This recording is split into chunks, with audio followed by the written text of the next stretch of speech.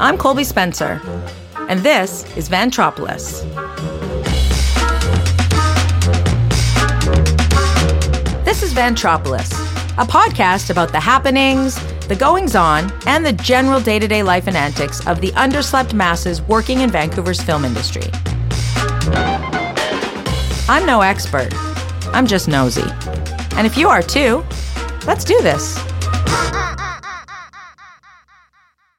When it came time to sit down and edit my episode with Vancouver cinematographer Toby Gorman, I didn't. It ended up being such an easy-flowing conversation that I decided to leave it as is and allow it to breathe, as if we were two old friends chatting over tea. We are oldish friends, but there was no tea. Toby hails from the UK, and after literally being thrown into the deep end upon his arrival on the West Coast, he found himself working on shows like Supernatural, The Dead Zone, and X-Men 3. He moved into the lighting department, and now he's a well-respected cinematographer, most recently working on many of the Hallmark films shot in Vancouver and the CW television show Riverdale. We discuss the merits of UK versus Vancouver life, what it's like on set as a DP, and how important family support is when a spouse works in film. And yes, he has a lovely English accent. And language is You can fine. swear as much as you want. Yeah, okay. Just fucking cool. go for it. Toby Gorman, hello. Hello. How are you? I'm good, thanks. How you doing? I'm really great. Thanks for coming to join me today in my humble little podcast. No problem. I just keep suckering people into showing up, which is kind of surreal. Yeah, well, here I am. So I wanted to kind of open with hiatus season because it's, mid-May. And I don't think a lot of people know about hiatus in Vancouver film. So a lot of, cast, crew, they're just walking around a bit lost. I see you have a 5 o'clock shadow, Everyone's let themselves go a little bit. I must say I am a one shave a week guy, so even on set I'd have a 5 o'clock shadow by Wednesday. Oh, fair enough. Okay. So let's tell everybody what hiatus is because we're right in it. I feel like it's a timely piece to start with. Yeah, I guess, it's funny with hiatus because I probably have a different relationship to a lot of people because my jobs generally each year are quite different, and so it's hard to identify when a lull might be for everyone else. I know when it's harder to hire people than other times, because no one's available and stuff. And I guess, obviously, I'm not working right now, and I am certainly between shows, so it obviously is hiatus season, at least for me and obviously for everyone else. But yeah, I guess it's the time between, when a lot of the big shows wrap, and then, there's, 2 or 3 months before they get going again and shoot for 9 months again.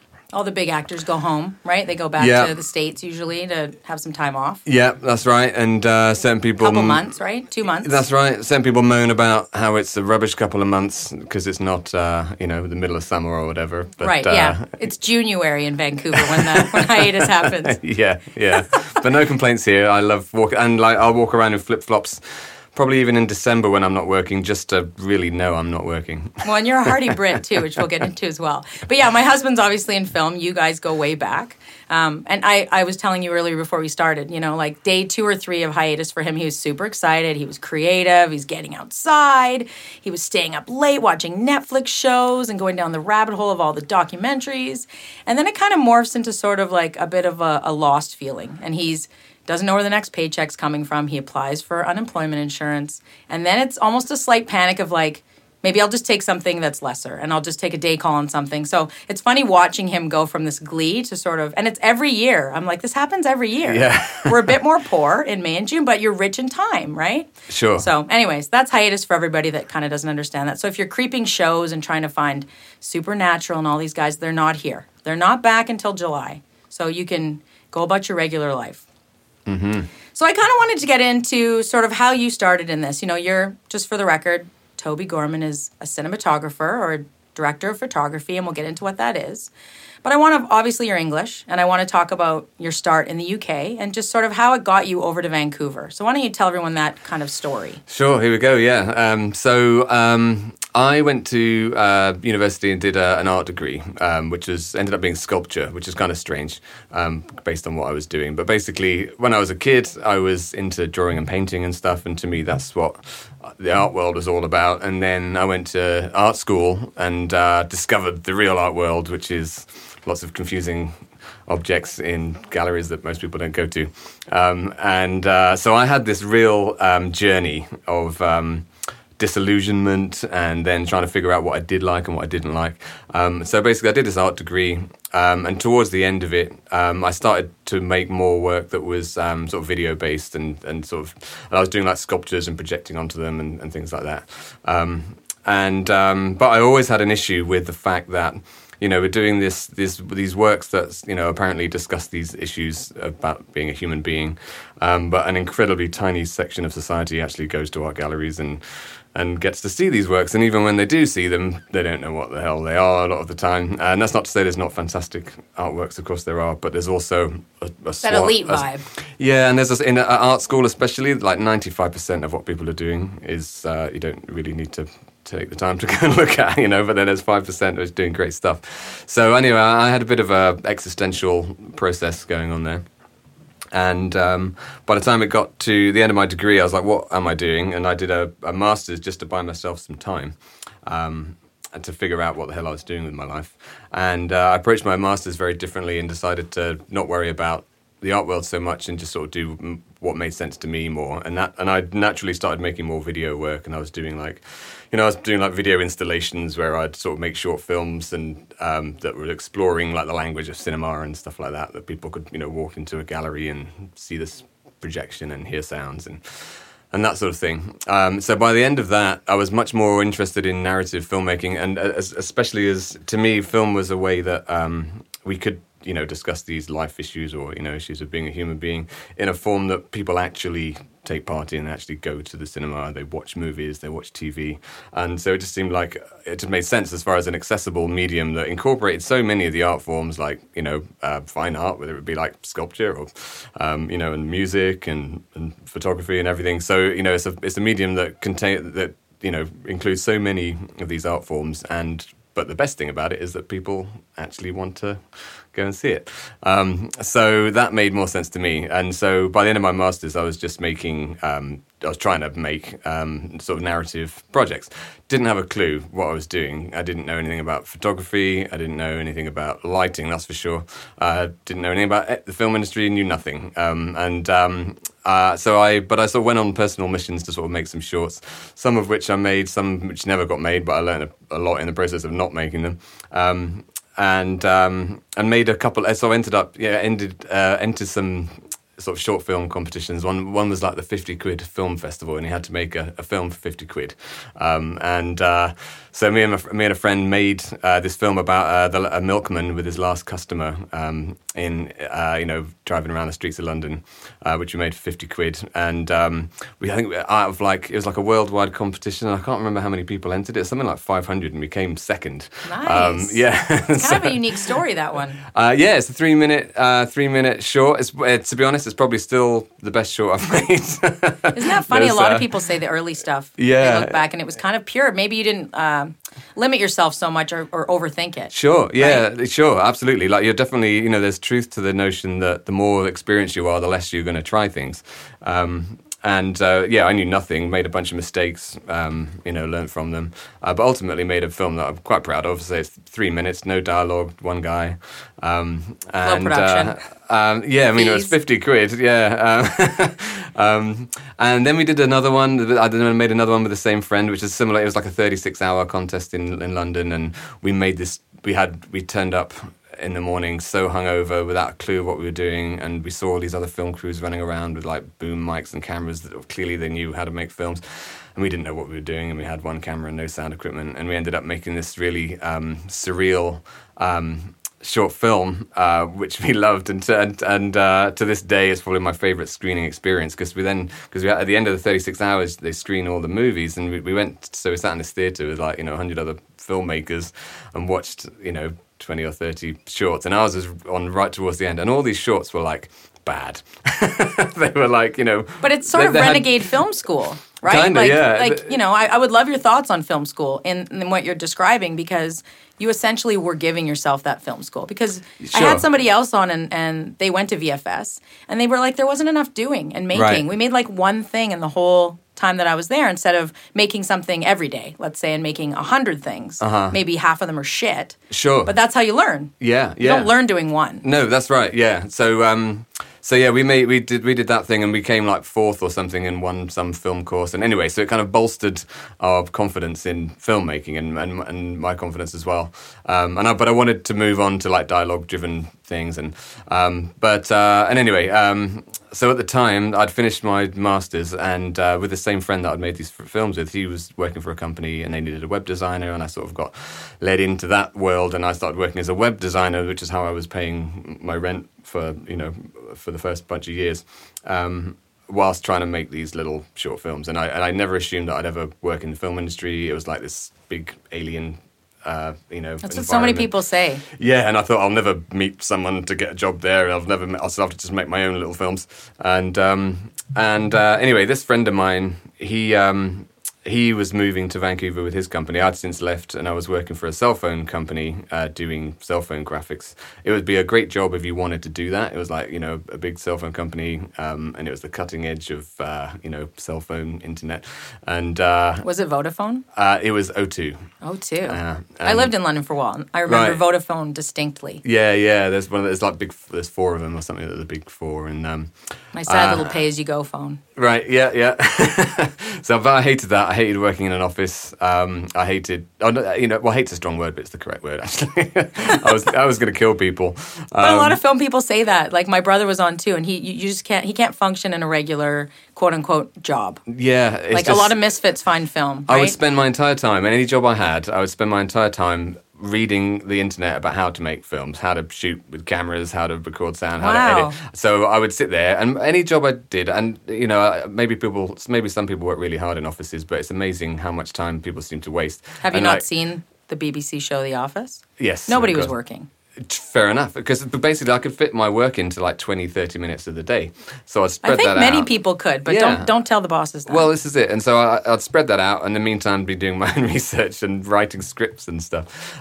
Did you think about going to film school, or you couldn't afford it? Or? Well, I'd done so much. It sounds like you were already wanting to go that way. Well, maybe. I think I probably did Google a few film schools and stuff at the time, but I never really thought about it that seriously, and I'd just done a big bunch of education, so I wasn't really into... Go back to school again. Yeah, not at that time. Anyway, trying to not keep a long story too long, but this friend of mine who I'd been making the films with, he moved to Vancouver with his job, and he was like, come to Vancouver, it's great, and I hated mine so much, my job so much that... and I looked into getting a year's visa, and it was like a 6-week process. I applied for that, got it, handed in my notice, and was like, awesome, I'm off to Vancouver. Knew nothing about Vancouver. What year was that? 2005. Okay. And I knew zero about Vancouver. Didn't know there was a film industry, didn't know anything. Brought my camera, my PAL, standard definition camera that doesn't even work in North America. Going down the gangway to get on the plane. Yeah, that's it. Wide-eyed and like, woohoo, new adventure, which is amazing. I recommend to anyone who hates their job, leave it and pursue something you want to do. If anyone I'm ever talking to is like, I hate my job, I'd say leave it. And I know we've all got considerations to keep in mind, but anyway, I left it, and it was amazing. And I went to Vancouver, and I'd saved a bit of money, so when I came to Vancouver... Plus it was pounds, so it was basically like double. And it was at a time when it was like $2.35 to the pound. So I felt like I was rich, and I didn't need to work. And so I just carried on trying to make these films, but in Vancouver. And we were all like, we just won these, or nearly won these 2 film competitions. We can show these guys how to do it. And boy, did we get our asses handed to us. Like, Vancouver was a filmmaking city, and we entered some competitions, and it was like, oh my God, talk about being blown away by every one of the competition. And that's so funny, because I don't even think in 2005 it was like at the level, obviously, that it is now. We were still sort of adolescents. Like, it was getting really busy, but you look at it now, I still think we were pretty proud of ourselves back then. Sure. When big actors came and, big movie shooting downtown. You know, we still had that sort of like awe about it? Sure, I guess so. I mean, for me, it was also new that I didn't have any context. I didn't know, right? So ultimately, we made another, a couple of films with our, in these short film contests. There's millions of them in Vancouver. Great fun, great way of learning and a great excuse to do something. It is a great excuse. I agree. It when forces you know you you've to only actually, got and I've done some stuff that I'm quite proud of. I've done some terrible stuff as well, but most people would never start otherwise, right? It kind of forces you to just go do it. And you know that within 48 hours you're going to end up with something. You know, so you're not precious about it. Yeah, and you sort of take that into consideration and sort of go for it. And so, you know, a lot of things to be said for those. You know, and just on that point, I think a lot of people think that those competitions are full of experts. Like, all these people must know what they're doing. Like, to your point, no. Often you just have a passion and enough will to say, I'm going to try this. I mean, there'd always be those films where, you know, they had obviously some guy or, you know, to shoot it that... Dad was a producer. Yeah, where you're like, wow, look at that. And, you know, and that was in the days as well where, like, nowadays, like, digital cameras are amazing. And this is in the days where they were terrible. Yes. So it's still when people were shooting film and digital was just a terrible option, but most of the time you have to shoot on these, you know.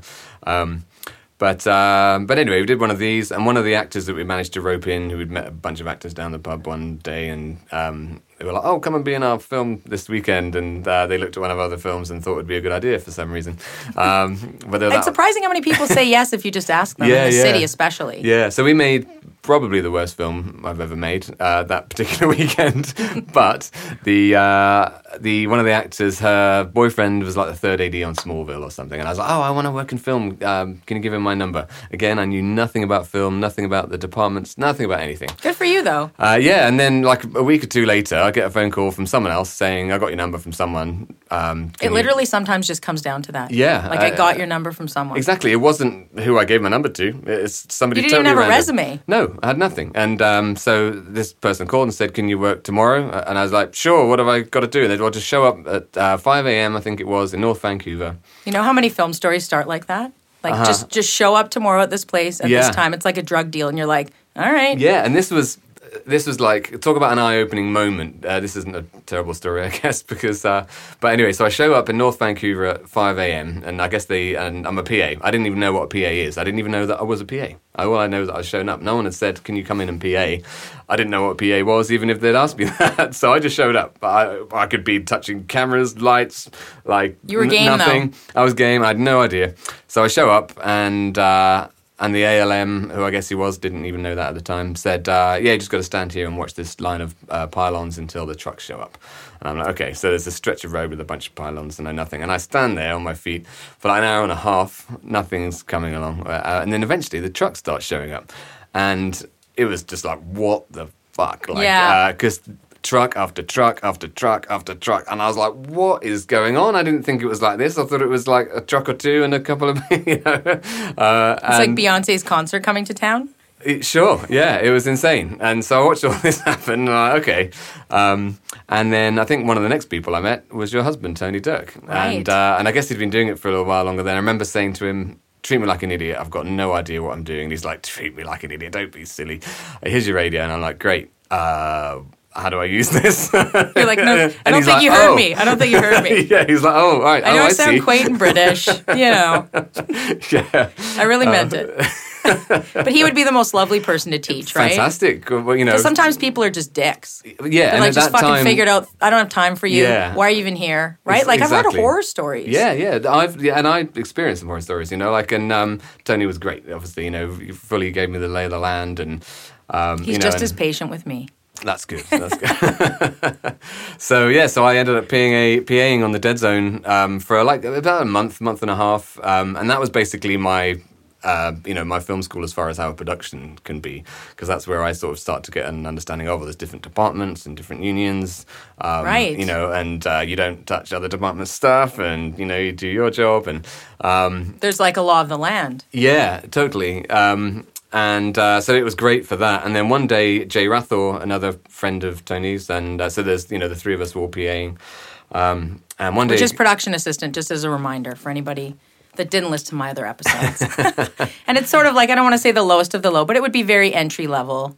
You know, you're meant to kind of manage crowds, sweep stuff up, do menial sort of film gophering, let's say. And like, I think Tony said in his podcast that it was a license for all the crew to treat you like crap, you know, and there's a lot of truth in that. But then the crew that don't, you remember those guys, right? You know? You always remember the nice people. Yeah. one day Jay called me up and said, I've just been talking to this lamp op at Crafty. He tells me that we've got to go to the union now and sign up because it's so busy they're taking people off the street. And it's like, okay, great. So me and Jay read this book over the weekend, the Lighting Handbook, both winging a prayer. Winging a prayer. We went in the following morning to the union. Gave them our resumes, of which we'd made up the majority of it.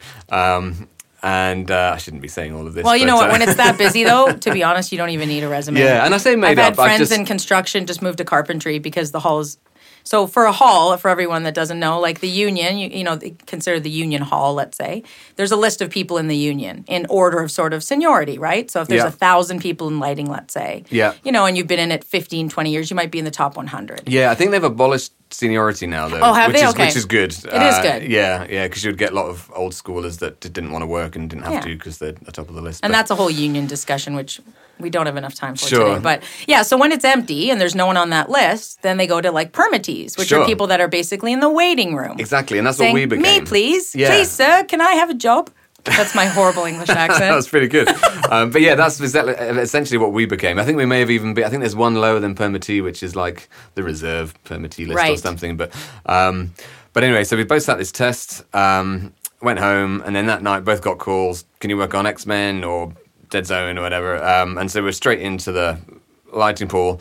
And that was X-Men, the feature film. X-Men 3 at the time. So that must have been pretty crazy for you because you wouldn't have known what Dead Zone is, and that was a television series that ran quite a while here. Mm-hmm. Was that Anthony Michael Hall? He was, and he was he was a great guy. Like everyone says, Tony says amazing stories about him too. On my very first day, that as a PA, that day I was just talking about, I managed to get close to set, and he's walking by, and he says, "Oh, hi, we haven't met. I'm Michael." I said, "Oh, hi, Toby." Every day from then on, without fail, morning, Toby. Like, I was a PA. So talk about remembering the guys that don't treat the PAs like crap. Just class. Yeah, so, He's lovely. Tony says he's lovely, too. Yeah. And that was a great show for everybody. It ran quite a while. I think it was like 7 seasons or something. We joined. I joined in the last season, but... Sorry,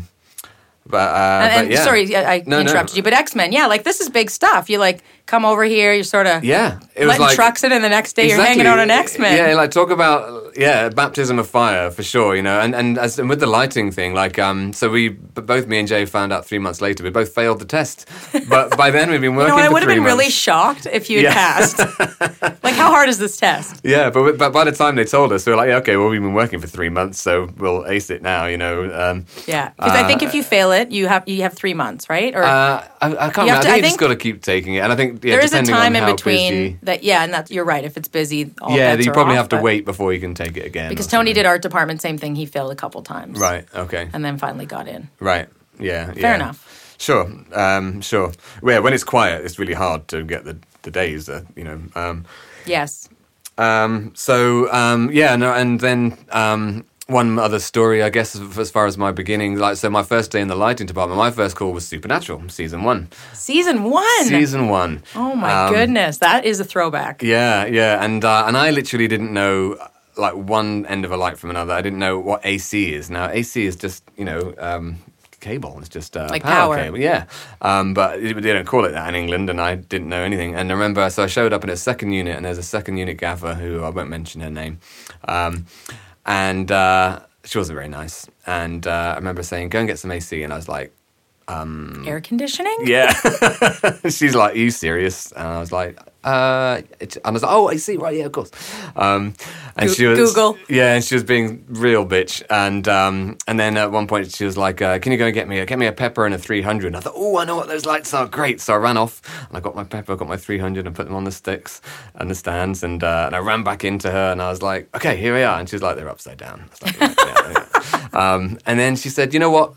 I'm better off on my own. Go to main unit. I'm not dealing with this. And I was like, oh my God, I just want to be a PA again. Yeah. So they sent me to main unit and show up at main unit and they're like, oh, what happened? Why are you over here? And I was like, well, such and such wasn't a big fan of me, and she told me to come over here. And she was like, and the gaffer was like, oh, she's a bitch, don't worry about it. And he was like, don't stick your tongue in any light sockets, and you're going to be good to go. Yeah. And so, anyway, from then on, it got better, and then it was a real, like a summer of, as I say, a baptism of fire. Now you're in lighting. Now we're in lighting, wow. Learning as much as possible, and I loved it. I really was so grateful for the opportunity that I just didn't care. I remember working on Smallville, and I didn't even even have rain gear, and it was like pissing rain in the You farm. were English and you didn't have any rain gear, Toby Gorman? Yeah, rain gear is a Vancouver thing, despite the English thing. It is, you're right. And people were asking me, you haven't got rain gear? And I went, no. But I was so glad to be there, and I didn't care, and I was soaked. I had like this big jacket. I'm just envisioning you just like full of glee, just absolutely drenched. running around, getting yelled at, making mistakes. But you're very good-natured. I tried to be. Yeah. But yeah, so, and that was a time where there's some real dicks. Absolutely. And they would, it can not absolutely hide that be fact. the Wild West, and people move up so high in film, and you're like, how the hell did they get that high? Yeah. Because they're psychotic. Totally. And you're like, this is not productive. And I don't know even if it's the same in all industries. I feel like film, and maybe they've tightened it a bit up these days. I don't know. But it's a bit rogue. There's some rogue shit going on. Yeah. And I don't mean in terms of safety. I mean in terms of people's power and Sure. and like that, just the way things are done. Yeah, I'd like to think that things have improved, especially, more so in the last few years, especially. So I'd like to think that things have improved. But when I'd look back... I would say it has. There's more checks and balances. And more about safety and living healthier. And that comes up a lot in a couple other episodes. Less drugs. Yep. All that. Yep. It's not as accepted. That glory party kind of... Sure. cocaine, all of that stuff in the early parts of Vancouver film was rampant. Yeah, now it doesn't go down so well, it seems. You would be an outlier for sure. Yeah, you'd be gone. Yeah. Which is good. And same for the way you treat people. People are much more used to filing complaints and things that actually will I would say happen the about union's it. done a better job now of really being involved in that. Sure. In the past maybe 5 years. Sure. Yeah. People feel more just safe to go, especially with the whole Me Too movement too. Exactly. I think there's way more boots on the ground now with that. Yeah. Which is great. Totally. And it's I think long overdue. Yeah, and a lot of these big companies like Warner Brothers and stuff, they don't want any of this stuff No. on their, so they nip it in the bud. And, which is great. Which is great. Yeah. So it feels like But back then, back then it wasn't Toby quite was like being screamed at. Yeah, completely. So you're like in the midst of these big shows. Where are you living? So I was living downtown Vancouver. I was like 27 years old. My rent was $600 a month, and so I could work 2 days and pay my rent. Work 3 days and my month was covered. What did you think of the city? I loved it. Like I said, I left a job I hated. I was kind of done with London. London's amazing in the right context when you live in the right place. But I was done with it, and I so feel it like was you amazing. need money to live in London. You do need money, and you need money to enjoy live in it. Vancouver now. It's true. You're right. But back then, it felt like I had no responsibilities, and it felt like I just didn't need to do a lot. But I to think because survive. it's more urban in London, you really want a better quality of life. You're not around as much tree and greenery, so you need to be in a nicer neighborhood. Yeah. Where there's more like Holland Park or Exactly. Chelsea, where there's just a bit more of that quality of life in the city. Yeah, Or I'll in get to Vancouver, that. you can get to that pretty quickly, right? Yeah, exactly. Vancouver is just there. Generally where you live is nice, right? And that's why, and that's one of the things I fell in love with, which is why I'm still living in an expensive area, because I don't want to move out, but affording it's hard. But anyway, that's basically what I was doing. And so I was working in lighting, and I was shooting anything and everything I possibly could. I forget when I really started shooting shorts for other people, but I guess because basically what happened and it was quite a significant thing to happen for me was that, so I had this year's work permit and it expired. So I was in the middle of doing all this amazing work, working on X-Men and blah, blah, blah. And all of a sudden, done. Can't work in Canada anymore. Can't renew it. Can't do anything. So that was But it's the Commonwealth, for God's sakes. Oh, I know. Did you call the Queen? The amount of times I've heard that, and I'm like, it doesn't mean anything. It doesn't seem to mean anything. It means something to Buckingham Palace. That's about it. Yeah, the Queen's on this money, which... she enjoys it. Yeah. So that happened. So I couldn't work anymore. Now, I'd still had some of my web design contacts, and so I was able to stay on in Canada as a tourist. And I'm sure, the authorities wouldn't be happy about this, but anyway, I was able to make ends meet by doing remote web design, for English companies. I feel like the statute of limitations on that is probably passed. And like I couldn't be taxed on what I was say making. good luck, Revenue Canada. Yeah, and good luck. And like I said, I needed like $1,000 max to pay my way in those days. So that's a nice thing when you don't need much to get by when you're younger, right? That's it. And so I'd do a couple of web design projects and I'd be done for the month. So I was able to stay as a tourist and. But not work in film. And so that basically pushed me into the indie world a lot more. Like I was, I started shooting shorts for other people. Some idiot called me up who I'd been lamping on something, and he was like, "Do you DP?" And I was like, "Yeah, I DP." And he's like, "Great, can you shoot our short this week?" And I'm like, "Yeah, totally." I didn't DP other than shooting my own things, Yeah, but the nice thing with indies and these side projects is you can jump 3 categories. Yeah, exactly. And they needed someone. Somebody has to do it. Yeah. So, I did that. And at the same time, this is, I say, people were still shooting film, and I really wanted to show that, I really wanted to get hired as a DP in whatever level. So I decided to make a short on film, which I directed and shot, and learnt a lot from that. That was on 16mm. So that's interesting that you kind of were in lighting, but you knew now you wanted to sort of evolve. Like that shift of, you were in the electrics department, or lighting. I mean, I guess I'm probably one of those millions of people that initially just wanted to direct. I wanted to write and direct my own You're right. stuff. Everyone says that. Yeah. Like, so many even people that have come in here. But then but for me, I'd got to get to set, and I didn't really know what a DP was. And I had actually, for one of these films I didn't make in England, I had actually hired a DP, so I must have known enough to have done that. But I didn't really know what they did and how the role of the director and the role of the DP, where those lines were. Well, let's get into that right now. That's Sure. a great segue, because I have that written down in my notes that nobody does know what a cinematographer or director of photography, which is the same term, or two terms for the same person. What do they do? It's funny how everybody knows what the director does. Yeah, but you know what? And I would even argue they don't really know what they do. Exactly. They just think know the director role. does more. Like they, yeah. so let's just explain everybody in a rudimentary way. Okay, I'll try. What those two things are and why they're different, but how they work together. Sure. So a director obviously is. I'll make the distinction at first though between, say, film and TV, because with TV. I'll get to that, I guess, but let's talk about film specifically at first, because with an individual film, whether it's like a 90-minute TV movie or a feature film or whatever, the director obviously is the most important person, and they ultimately work with all the departments. So with the production designer, with the cinematographer, with wardrobe, everything in prep. And they're basically developing the script, working out where they're going to shoot it. So they're working with all these departments and giving all these sort of instruction and a place to spring from for all these different departments. And they're ultimately responsible for all that, for the direction that everything's going to go in and what they ultimately want to end up with. They're not doing those jobs, but they know that they want. They might say that they want this certain, a certain look from the wardrobe or the, the. They're like translating that vision. Yeah, across the department heads. Sure, and so the props person might be like, okay, great, and they run off and get they know what props like they you did with the light. You're like, look what I've got this. Yeah. This old bookcase. No? Yeah, okay. That bookcase is upside down. So the director obviously is the sort of governor of the project and makes all those creative decisions. Now, a cinematographer is one of these people that the director's collaborating with, and a cinematographer is basically in charge of the camera and the lighting and everything to do with that. So there might be selecting the particular camera that you're using, the lenses that you're using, any special equipment that you might need, and you're and with the director you work out a visual style and a visual language that you want to approach the project with, then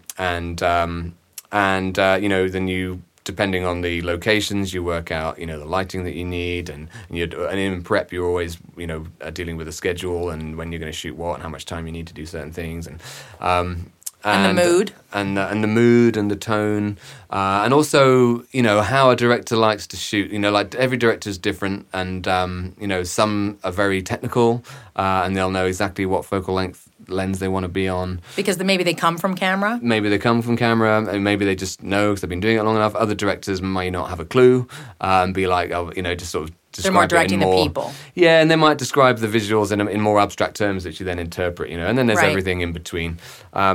So I feel like I'm randomly going around. No, that's good. I think that's a great start. And I also wanted to ask you, a lot of directors and DPs or cinematographers pair up and stay together. It's like a marriage of sorts, because you really work well together. Yeah. Like I always think of the Coen Brothers films, which have a very great, interesting look. And Roger Deakins, I think, is the DP for most of them. That's right. And he's like the only cinematographer I really know, because I see his stuff and I'm like in love with his work. Yeah, he's my favorite cinematographer. Yeah. Sicario, he did, which.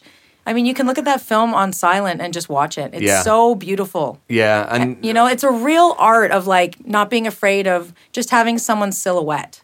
Sure. Right? Of like bold things that you don't think are bold until you watch like shitty American dramas and you go, oh my God, it's just one light, or you don't even think about it until you see like a true artist. Sure, and Roger Deakins is that. You know, he's always been my favorite cinematographer. He's a true master of what he does. He really is. I'm a big fan, and I've studied his And work. I'm not even knowledgeable about it, but you just know. Yeah, that's interesting to know. I think he did Blade Runner too, the new one, 2049. Yeah, he did. Yeah. I mean, they're just mind-blowing. There's such an art to that. It's true, but at the same time, it's also naturally motivated. You know, it's not like it doesn't feel like it doesn't feel like he's done much. It just looks fantastic, and you know, he's just got this toolkit of it's just his paintbrush that he's put on the film, right? Yeah, he's obviously one of the best cinematographers in the world. And I don't think he's ever won an Oscar. He won for Blade Runner finally. Okay. But it was his like 14th nomination. That was a dry spell, and it just like obscene how long it took. Yeah. I mean, I never put too much on that. You know, it's like Scorsese didn't win forever, did he? And then he won for Departed, which we wouldn't say is better than Goodfellas, but no. You know, so whatever. I know they tip the hat eventually. Right. Getting up there, Deakins. Better give you something. So I think that's like a great way to describe it. The director and the cinematographer, this pairing. I just wanted to clarify that for people because it doesn't get enough justice, I don't think. Sure, I'm understanding. And there's directors that I've worked with a lot, you know, in the same sort of. Well, I wouldn't describe it as Coen Brothers Deakins, but you know, there's definitely directors that I've worked with a lot, and they always try and work with the same people if they enjoy working with them, and you know that you have a shorthand, and that because sometimes because directors and DPs can fight. You know, there's plenty of directors that I'm not going to work with that person again. Because creatively you could just be at other ends of you have to have synergy. Yeah, that's right. Because they are so codependent in a way. Yeah. Right? They are, and so many things of what I do and that I try and push for does have to ultimately be director driven, because you can't. I might say I want to cover a scene in a certain way, but unless the director's behind it, you can't. It's not necessarily going to work, because they've got to. They're managing that whole process ultimately, or capturing a certain emotion on a certain angle of the actor. And what you want might not work visually. It might be beautiful, but it might not be what they want to portray, right? Yeah. I mean, this sounds really arty and wanky, but I always try and be a filmmaker before a cinematographer. I hate the idea of saying no to a director. I hate the idea of the photography stopping the film being as good as it can be, just for the sake of a pretty image, Yeah. And it's easy to do that. You're like, oh no, I don't want to have to, shoot from this angle, but, it's got to weigh everything up, and if it makes the film better, most people aren't going to know that it kills you. It's very collaborative, right? A film set is very collaborative. Immensely collaborative, like the most collaborative thing that I can think of. And I'm sure there's many other things, but so I took you off your main kind of story that you were going on, so I'm going to bring it back. Okay. But you started kind of doing cinematography on some indies, yeah. Right? So that was your foray out of lighting and sort of into that. Yeah, world. and it pushed me, like not being able to work in union land. It pushed me, into indies, and so I was just doing anything and everything, like freebies. Like I've done so many freebies. That is the recurring theme. Yeah, and for film careers, and it's a an interesting subject, because there's obviously a line people shouldn't take advantage of you, and they do. Like there's certain producers. I remember there's one that her thing would be $50 a day for as a per diem, or not per diem, but as a honorarium for the crew.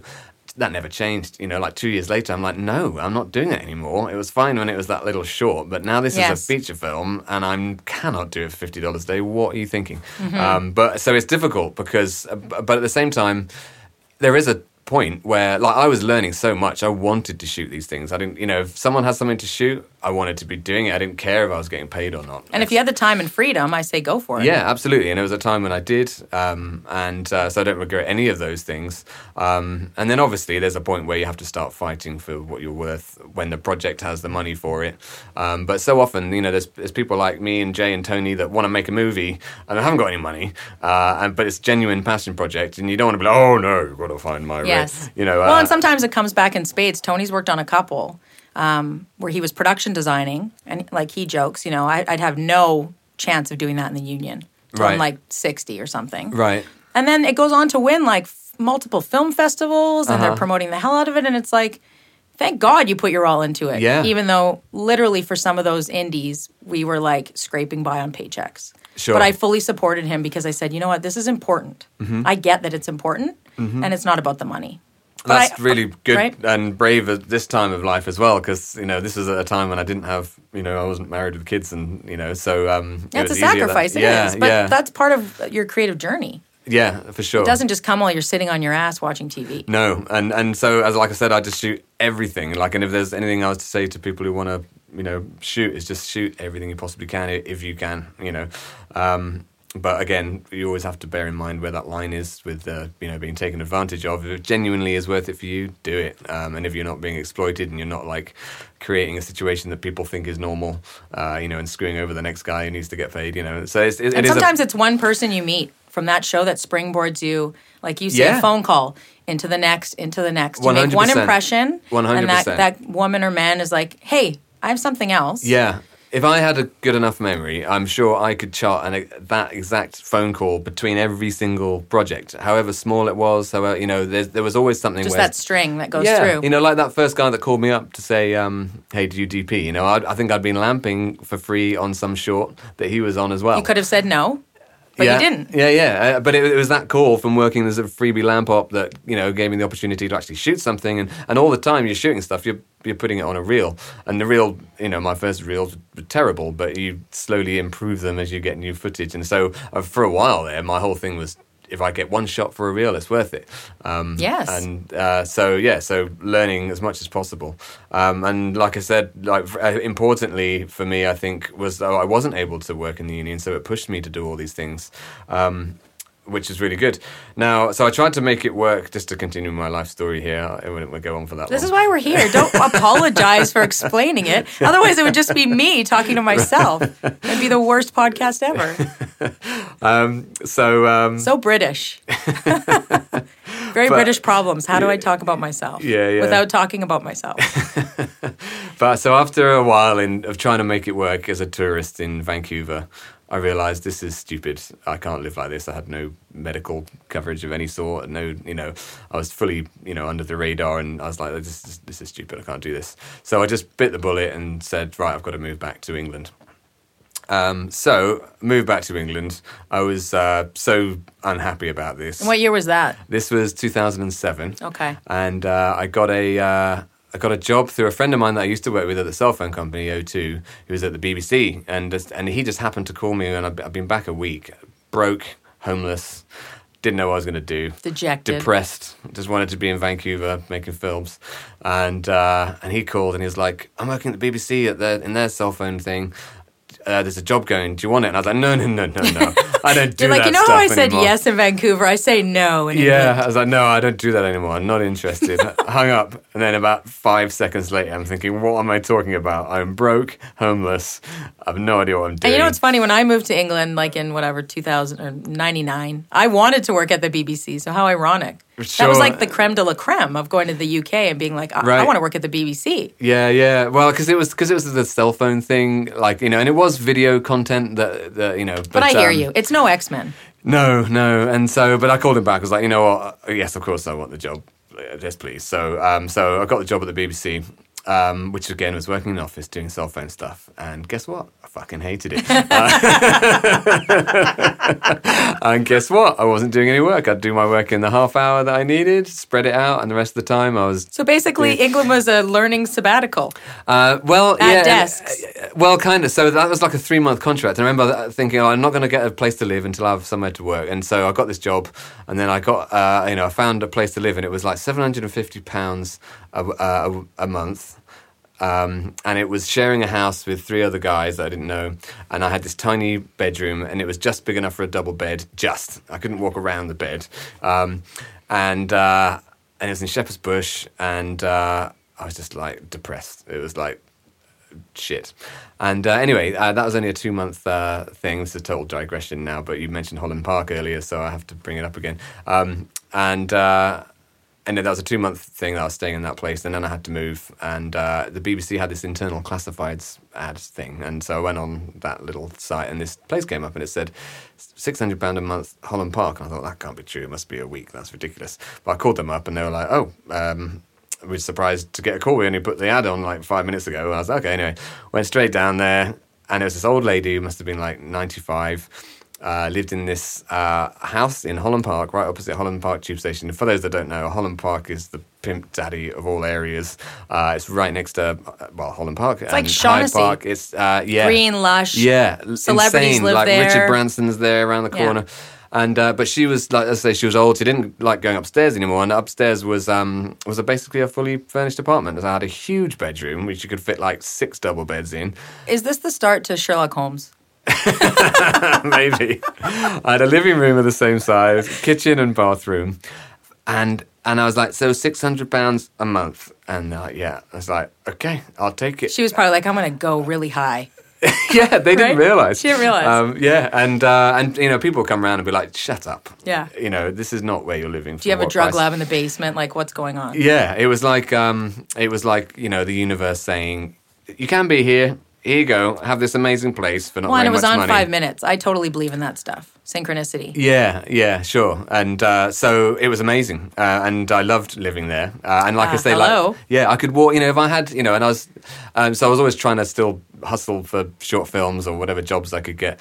And anyway, ultimately what I did in that period, again, I thought, with all my experience in lighting, I'll go back to England and I'll work in lighting on big features like James Bond and stuff. But no, it turns out you need to be a certified electrician to work in the lighting department. So a little higher standards over there in the UK. And it was gonna be doing like it the right 6 way. months, and I was like, oh man, I can't do that. So that pushed me more again into a certified electrician. shooting. That's nuts. It was like a 6-month apprenticeship.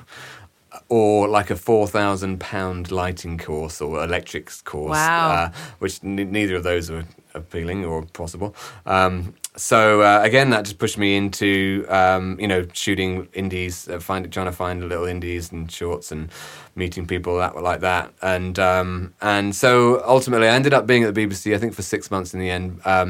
And basically, I was starting to get other jobs, like shooting little commercials for like terrible companies and anything I could take, like I say, and continuing to build a reel, and I've got to say that working in England, like working with like European cinematographers, like I'd still work in lighting, I'd still like be a gaffer for like one of the most important collaborations was working with this cinematographer called Bet Rurich, she's a Spanish cinematographer, and her work's beautiful. And when you know, she needed a gaffer, and I forget, I was on some website, you know, so you can find these jobs, and I was looking at her work, saying, "Wow, this is amazing!" And anyway, and it was a real, working with her was one of those light bulb moments where it's like, "Wow!" I thought I knew how to light from working in Canada, but shit, this is actual next good level lighting. And so I learned loads from her, and I only did this short for a week, had a great time, and I still bring her up, you know, 12 years later. Well, everybody has those sort of light bulb, or even just a mentor that they never forget. So I was very grateful for my time in England, because that really helped me develop as a you know, a cinematographer. And again, I shot a million freebies. I shot my first, officially would have been my first feature film, which was, the budget was £20,000, which is about 30,000. It's about 70 million in Canadian dollar. No, it's barely anything. I think I was getting like £400 a week or something. Like, it was. You know. I still think, you know, I know Hollywood blockbusters, but I just, budget doesn't make a good story. It's very true. You can't hide behind a shitty story. No, you're right. And I would say European cinema, like Stephen Merchant or somebody said, it would be so great if we had American budgets with European stories. Sure. I totally agree with that. With this particular project, it was also a shitty story, as well as a shitty budget. Never mind. And everything was shitty about it. Again, learned so much. Except your education on it. Yeah, I think it's one of the things that if you look at my IMDb, I think like the trailer for this still comes up, and if I could remove anything from my history, it would be that. Yeah. But it'll keep you humble when you're like a Hollywood star cinematographer. Sure. Yeah. But again, learned so much, you know,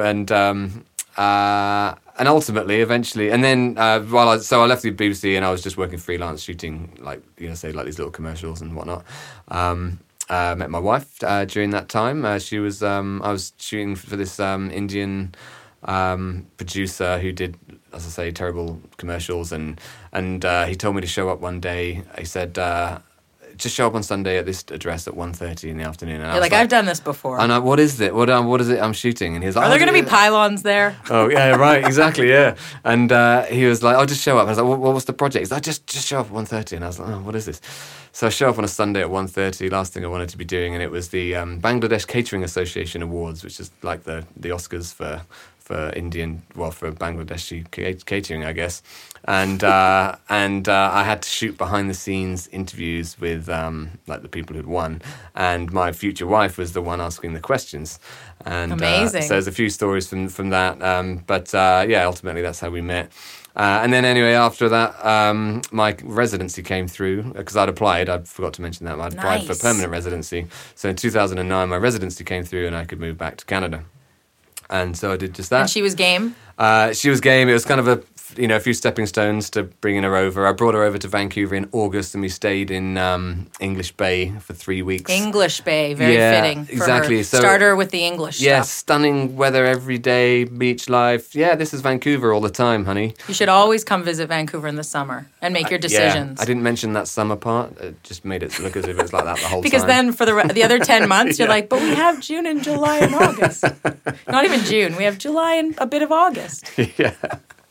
And I think even when I came back, I thought I'll start working in the union again, but it wasn't as busy as when I left, and so I couldn't get any of those union days. I was still a permittee, and I couldn't get any of those jobs. So I would be lamping on like movies of the week for like a pittance, and basically making ends meet with that. And movies of the week are that's a whole other world. It is, yeah. They're all those names like Confined. Yes, and exactly. that was one of them, the Stepmother Next Door. Yes. Right? Yeah, they're sort of like, you could swap a few words around and come up with another title. Like, they're not very inventive. You could make like a movie of the week title generator. Absolutely, I think they do. Just throw 8 in and... Yeah, it's amazingly vague, yeah.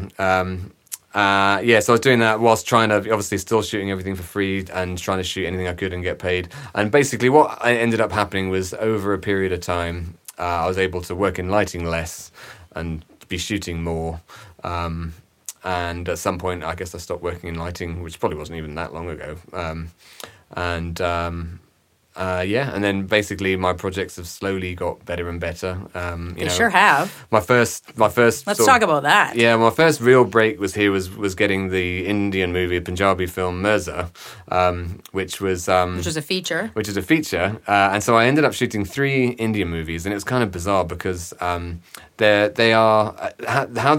very different animals. Like the way they spend their money is completely different. And they're able to get an immense amount for the money that they spend. Do we still have as many of those here? I feel like that was like a season where all those Bollywood and kind of Indian movies came. I don't know why. Yeah, I think maybe a lot it's too expensive now. There's trends within Indian cinema as well. Like right. So, seeing Vancouver was definitely a thing for a while, and I was working. There's an important distinction, I guess, between Bollywood, which is your Hindi movies, and that's your big industry that everyone knows of, and then there's the Punjabi industry. So it's a different language, right. A much smaller industry, much shorter history, I believe, of movies. But still very different from here, obviously. So that was my first job. I was married by that point, and that was my first feature, and it was 35 days, I think, shooting days. It was about $1 million. They didn't want it to be. They wanted it to be, 8 or 9, but it became $1 million, 8 or 900,000. Because of your fees. Definitely not because of my fees. That was kind of awesome, because the weird thing with those is that they all show theatrically around the world. So I was able to go and see all of those movies at the Cineplex Odeon. My parents went to see them in England. So it was really weird because it was kind of small... Global status. Yeah, but with this strange global status. They were kind of great. So I did this first one, Mirza, and I wasn't thinking about Indian cinema at all. I was purely thinking about it from... Advancing your career. Well, and also just, what I knew was Hollywood style and stuff. Right. And I just came to it with that. And it kind of made a bit of a ripple, I guess, because I think the films up to that point weren't particularly good looking. And because of my lighting background, like I remember one of the first, we were shooting on the Watchmen set, which was which is still, just as an aside, is still here, right? It's I evolved think so. on Marine Drive. Yeah, that's right. That's the one. Marine Crossing. Yeah, I kind haven't of been to it for years. Well, but it was yeah. condemned for a while, Right, And because then there was actually a fire the day that we were shooting. So this was our first day of the shoot, I believe. No, I think we'd done one day before that. And then, so it's big exterior street set. So you've got a couple of city blocks. It's still called I feel like people still call it the Watchmen set. Yeah, and that was one film. It was like crumbling when we were on it, but it was enough to look at. But we were shooting this night exterior fight scene, and they wanted to shoot it, the director wanted to shoot everything at 120 frames a second, which is quite slow motion. And when you do that, you need a lot of light. There's this exterior street set. Literally, which is like, I think it's a city block long with you've got a couple of streets. Looks like New York, kind of. Yeah, and not a single light actually exists there other than what the movie production brings. So all the street lamps, all the shop windows, anything had to be brought in by the production. Now, my grip and electrics crew was 3 people, like a gaffer / Jenny Op and 2 guys, and we had this night exterior to shoot, and I'm still amazed what we did, because there were literally 4 of us, and before we could get into the location, there was a fire. So, and we'd planned the day, like I'd said, it's going to take us 4 hours. Like to from light. another shoot, or just a random fire. A random fire, and I'd said, look, there's only three lighting people. It's going to take 4 hours to light, and I'd ordered like a couple of construction cranes for each side and some lights on those, and I knew we had to rig those, and we had to light, we had to bulb the street lights. I don't think people think about that. They assume it's all just ambient light. Yeah, but it's like there would not be a shred of light in that place if we'd not put those lights in. And then so on that morning there's a fire, so we'd planned it 4 hours before it was going to be dark. We'd have 4 hours to light in the daylight. It would get dark and we'd shoot. We couldn't get in until it was dark because of this fire. We finally got in, and anyway, sure enough, it took 4 hours. I myself was running up and down the street with lamps and putting them in shop windows, and I'd tell the electrics, I put a light in there, it needs power, anyway,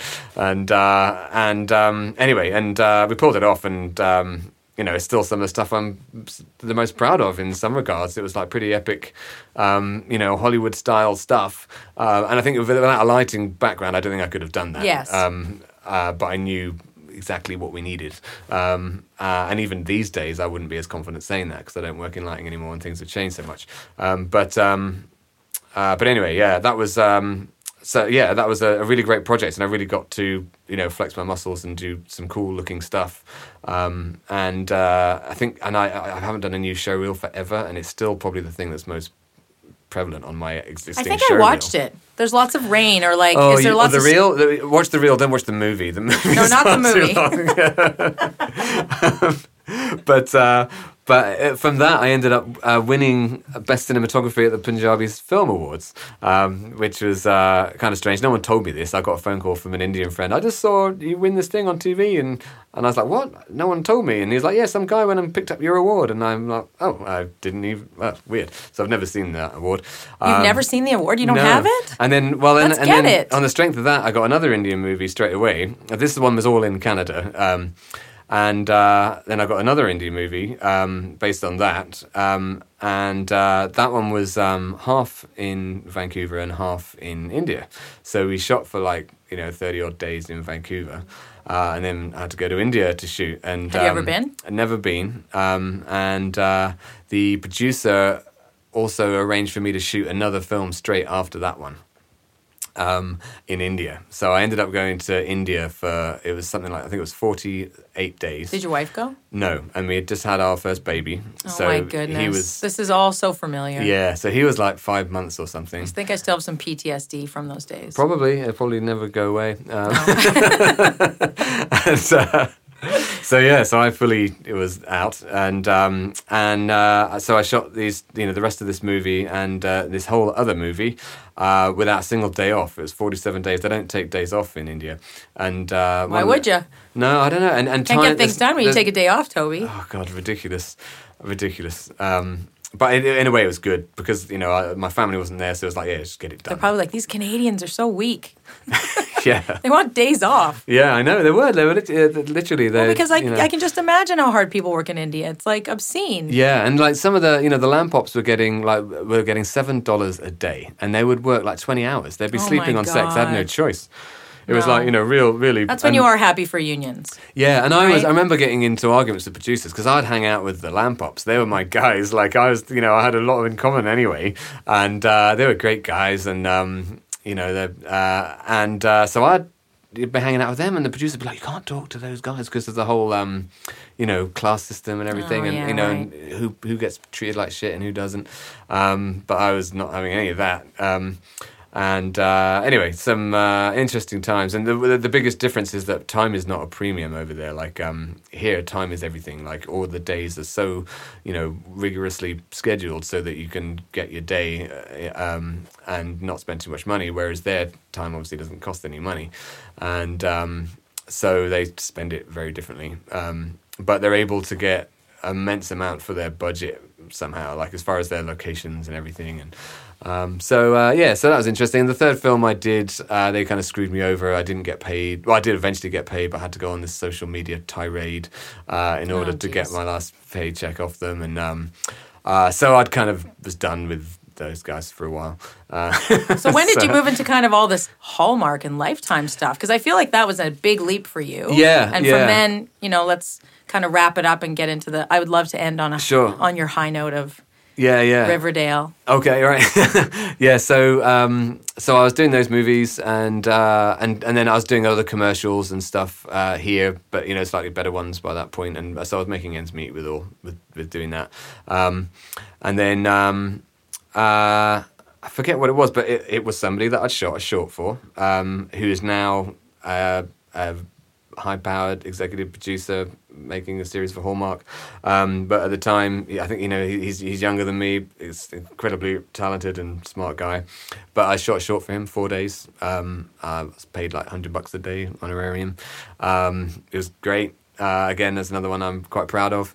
And then he got a job. He was like assistant production manager or something, or he was, I forget what he was doing, like he was production manager, I think, on some MOWs. There's like a slate of 7 MOWs, which is movie of the week for a local company called Odyssey, and I think they had a DP lined up for all of them, but something had happened, and they anyway basically this guy, Matt Drake, who many people listening to this may know, he gave my reel to the director and a few other reels, and the director liked my reel, and so that's how I got my first TV movie. And that was 12 days. It was called, what was it called? Text to Kill was what it was called. Text to Kill, about a cyber attacker. And it had Dina Myers from Starship Troopers. I don't know that. Yeah. Which for me was like, oh my God, I've hit the big time. Someone from Starship. I loved Starship Troopers.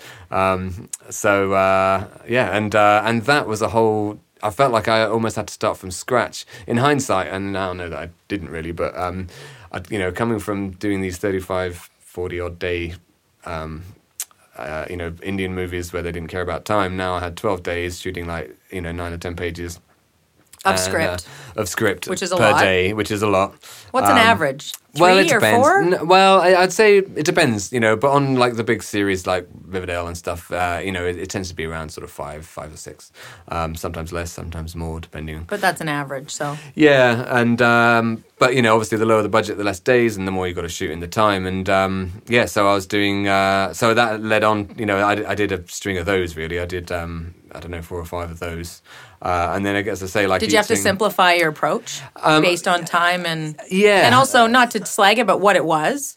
It's not a big artistic endeavor. It's about the story. And it's funny with these movies because I just did. I still do them, and I just did one only this year, like in. I forget when it was, but I think it was this year, 2019, maybe it was last year. That's this year. Yeah, it was last year that I did this. But I still try and give them everything.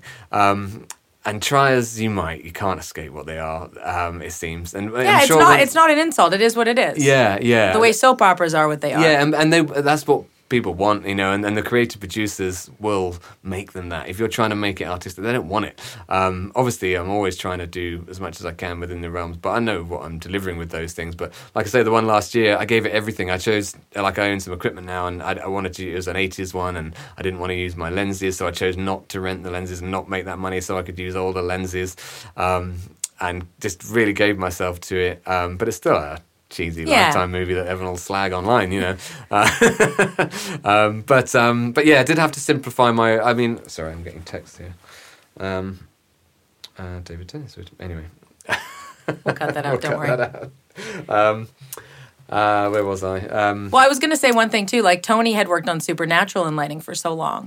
And then when he was sort of trying to get into, other stuff, he took some commercials. And I think one was for, like, Hootsuite or something. And it was in a cafe. Right. And he's doing all this lighting, and the guy's like, can you just tone it down? Because I think he'd put Supernatural onto this thing, so it was like moody and dark and shadows, and the guy's like, it's just a Hootsuite commercial in a cafe. Like, you don't need, you could just throw up 2 lights and back up. And he was like, oh, you're right. But I think you get in that world of what you're working on, and that's the supernatural lighting was what he had in his mind. Sure. But he realized that doesn't fit on everything. Sure. You got to know, when to hold them, when to fold them, kind of thing. Definitely, yeah. There's definitely, I think everyone probably has their way of doing things, but that's not to say that the style is always going to be the same, especially when it comes to the mood. You might light faces in the same way, but, the backgrounds and everything and how much contrast can change. And I thought when I started doing those films, I thought they want it bright, they want it quick, and I was like, I've got to do that. And it was really impressed upon me by this producer, like, make your days. There's no overtime. And it's true with those shows, they're so tightly budgeted because there's no money, and it all goes on the trucks and the catering and stuff, that there's literally no money for anything and zero money for overtime. So you had to make your days, and that's that's informed how I work so much. Now, I might go on Riverdale, and they've got all the time in the world, so it seems, and take forever. And I'm like, bang, bang, bang, bang, bang. Okay, let's go, let's shoot. A little bit of the Indian film and a little bit of those like movie of the week. So this guy's efficient. So let's talk about Riverdale, because we're nearing the end of our time together. But I would love to talk about Riverdale because it's like a darling of Vancouver. I think it's how many seasons now? I guess it's going into its 4th season. Yeah. Right. So you're on second unit on Riverdale. So let's describe what second unit is. Yeah. And I would love to hear how you approach that show, because if you haven't watched it, it's beautifully shot. And I know it's not all you, and you're going to say, look, it is all me. No, it's not. But, it is still you. But I love the lighting and the mood on Riverdale. I didn't know it was such a dark show. Yeah. Growing up reading Archie comics, Riverdale is not Archie comics. Sure, I think I think that's the thing. There's the same with Sabrina. Like they're sort of giving it a new spin and But with that comes that sort of darkness and that moodiness and the deep colors and the ambient lighting, and it's all very dramatic, which is beautiful. I love. I mean, because I love that stuff far more than a lot. Like the Hallmarks, for example, the kind of the opposite, and it's a different thing. You're going for like this glamour look all the time, and 2 different worlds, really, because Hallmark shoots everything up here. All those Christmas, they're shooting in April with like pretend snow on the streets. Oh God, and don't get me started. I have friends that have acted in it, and there's tons of Hallmark stuff here. There is. So but how did you find Riverdale? How did you how did you fall into that? I think it was, I don't even know, to be honest. I think the producer, I'd talked with the producer about another show the previous year.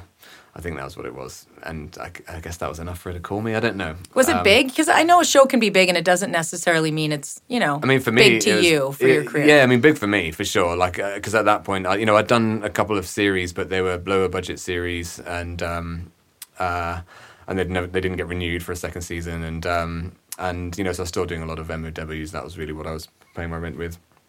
And so getting Riverdale was huge. Now with second units, like historically, a second unit would be like for X-Men, for example. You have Hugh Jackman doing whatever he's doing, and so main unit are shooting that scene with Hugh Jackman, and then 5 cars get thrown out a window and explode. Then main unit shoot all the stuff with Hugh Jackman. And then second unit come in and they shoot all the cars exploding. Right.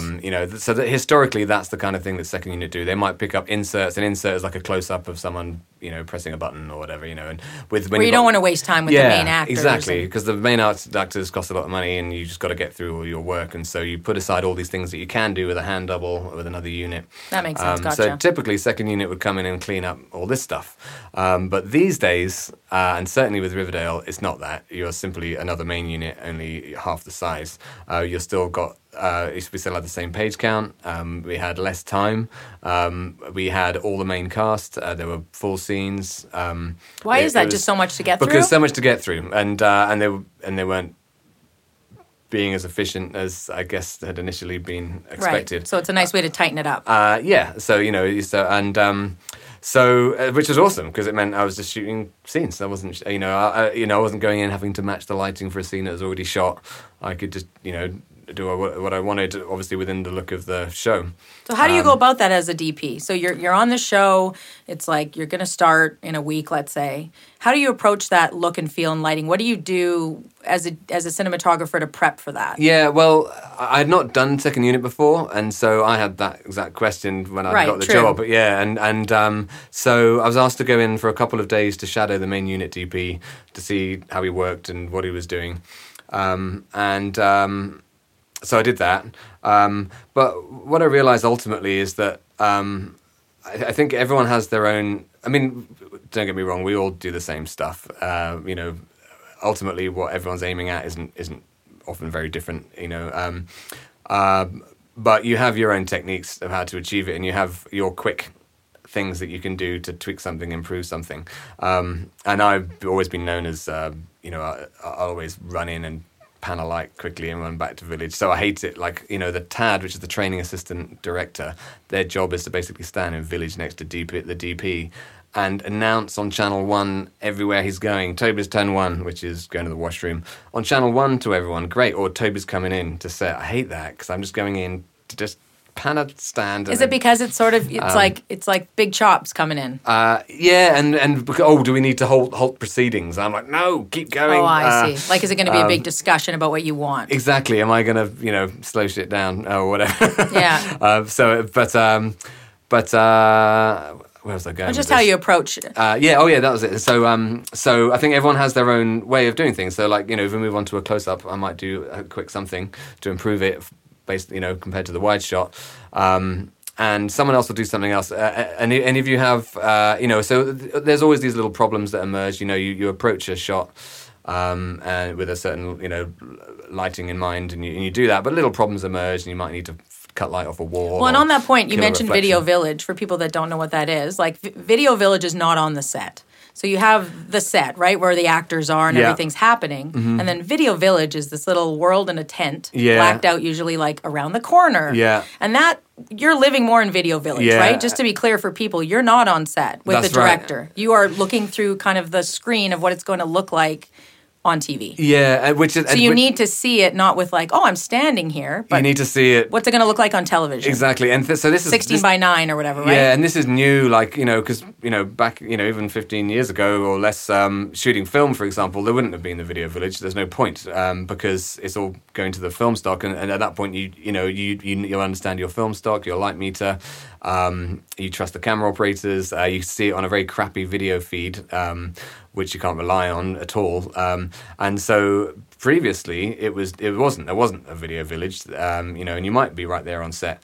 Probably would be. Would you say it's better this way or no? No, I don't know because I love operating a camera. And so with all my Indian movies, I was operating the camera, a single camera. I was doing the lighting. Whereas in TV, now the DP doesn't operate the camera. You have a camera operator. An A camera operator and a B camera operator. And then assistants for those cameras. And assistants for those, yeah. So I'm not ever touching a camera or lens you or miss anything. It? Yeah, loads. Are you allowed to touch it? Yep. And you can jump on it Toby's if you want. coming into set to touch the cameras. But I try to, like I say, with the collaboration, like I try and hire people that I don't have to micromanage and I don't want to because you get more from people if they're engaged in the process. And as soon as you start micromanaging, and I know this from web kill design, their vibe, right? You totally kill the vibe, and then they just become what do you want me to do? They're not creatively engaged anymore. They're not giving. You won't get the best. Yeah, so I don't want to micromanage and so I'm not someone who'll jump in and be like, get off this dolly and give me this, unless they're terrible. Unless it's upside down. Yeah. That's the standing joke. We'll never let it go. So video, but nowadays with HD video, what is being piped out of the camera through the cable is the image that you're going to see, and you do want to look at it in a tent so you can judge your contrast properly and everything. But it's annoying because you're in this freaking tent and you're not on set, and so if you want to tweak that light, it's annoying. It's like the telephone game a bit. Yeah, it is. There's a detachment. Totally you literally have to walk over there. And so for me, people are always saying, "Oh, it's really good that you wear a Comtech," and a Comtech is what you use to monitor the actor's dialogue. And like headphones? Like headphones, okay. yeah. And then, so you've got a little wireless thing the sound guy gives you and headphones, and you can walk around and hear the dialogue clearly. Right. And I do like to do that, so I am engaged in what people are saying, because you can just be looking at images and you're not involved in the scene, and you might be like, it is fine for them to be dark right now, because they're talking about Do you hear them when they're talking, when it's like cut? Yeah, so yeah, they do. The sound guys try and mute it. I'm so you curious don't get all about that. You're getting like their weekend stories. Well, the other reason I wear a Comtech is because the boom is on set, and I can hear what's going on set, and I can't stand it if the director and the camera operator are talking and I don't know what they're talking about. You want to know, yeah. I hate it, and also you finish FOMO. a shot and then you gotta. I run in as fast as I can, just so that I'm involved in moving on, because otherwise anyway. So yeah, there's this detachment of a video village, which I don't think people know. Like when you walk by a set and you see that black tent. Yeah, that's probably Video Village. That's right, and like I say, you have to go back there in order to so you're judging the contrast properly and all that stuff. And the directors will frequently be on set with little monitors. They don't need to see the images clearly, and they're closer to the actors. And I don't like that either. Like, I like to be close to the director so you can talk and conspire and decide what's important and be able to make eye contact. So that's a bit of a change during for you. A take, and yeah. Clearly, it's working out though. Yeah, well, it's the way it is, and I see why it is. I used to say, like, give me one camera and I'll shoot this stuff quicker than not operating two of them. I don't think I quite think that way anymore. There's times when I totally do, and I'm famous for not liking to play B camera. And what's A and B camera, just for people? So A camera is obviously the main camera, and ultimately when you shoot a scene, you block a scene, what's called blocking a scene with the director, which is where you figure out what the actors are going to do, where they're going to go, and where you're going to put the cameras, and whether they're going to move, and which parts of the scene you're going to cover from what angles, and what you need to cover the scene. An A camera is at the front and center of that, and so ultimately you're building your scene ultimately with the A camera, and then B camera you can use it in various different ways. Frequently, what people are using it, they're on a longer lens shooting a close up. While the A camera is doing something a little wider. I don't like that. I like to use the best lens possible in exactly the right spot, and I think you can do that quickly and efficiently and get fantastic results. Whereas this is general TV culture that I'm always fighting against, which is get the two cameras in there. We haven't got time. We've got to don't give a shit if it's a long lens. TV is frantic. Tony mentioned that, right? Like feature film. You're just bleeding time. You might do one shot for the whole day. I don't know if I'd love that. He was a bit lost, though. He was just like, this is... Like, once you get in that TV world where you're just giving her the whole time, film is like a sloth. Yeah, it's sure. And I think I'd love that. I mean, I'll say it's been a while since I've done that, and I'm so used to, like, go. Yeah. So Riverdale, like, all those young kids, do you feel old? We're getting up there, you and I. And I started thinking about all of these shows, these young Sabrina, Riverdale, these, you're around all these teeny bopper kind of actors. I remember Tony worked on Twilight, and he was like, I feel old. Yeah. These kids seem so young, and there's like, 100 screaming people on set being held back. Yeah. And that's when he's like, I realized I wasn't 19 anymore, you right. know? Like, you are now, you're a father, you have two kids, and you're working on the show of youngsters. Yeah. What's that like? What's that vibe? What's the vibe on Riverdale? I mean, to be honest, the cast are all very, very cool. There's a couple that are less so, but in general, like, the cast are great. I can't say enough about KJ, who plays Archie. He's like the most down-to-earth, awesome guy who's just going to be hanging around, having a laugh with the crew. No ego, great guy. Can't say enough about him. And the same goes for so many of the other cast members. So, it's obviously a big cast, a lot of them. So I was initially thinking, God, it's going to be an ego fest. But it kind of wasn't. And, here and there it can get that way. And that may change as the show goes on, right? Yeah, I think it has been, because I haven't worked on it now for I've heard that trend generally with shows. Season 1, everyone's lovely. Season 5, you see a lot more temper tantrums. Yeah, because I guess I was on 2. Because they're like, look, this is successful now. now, and I've had it, and this is what I want. Yeah. Right? Yeah. And they just put their foot down because they've got more confidence. Yeah, and I've heard from people who've been working on it that that's starting to happen a bit more now. Yeah. I think it's inevitable, Yeah. right? Yeah. You know? Yeah. And then the whole Luke Perry thing, that was so sad. Super sad. I grew up with him, and Yeah. that's when I realized I was old because, you know, he's like 51 or 2 and dies of a stroke, and I'm like, God, he was a heartthrob when I was young. Yeah, That I was a know. big hit for the city, right? Yeah, and I'd worked with him a few times before then, and yeah, you know, great guy. I've been working my way through the 90210 cast actually, because I've worked with Jason Priestley is another great guy. And he's directing a lot now, Yeah, right? he is. I think he's doing that more than acting. Yeah, and Shannon Doherty as well. I work with. And they're coming back for the whole 90210 revamp, I think. Great. Like right. a reunion Yeah, of sorts yeah. without Luke, sadly. Yeah, well, which that's is- I mean, that's yeah. bittersweet for sure. Yeah, totally. Because Luke was a great guy. Like, Yeah. you know, again, you know, Everyone raved didn't about bring, him. Yeah, didn't bring ego to set. It was just an. And then you just have to keep going. It's like, ugh.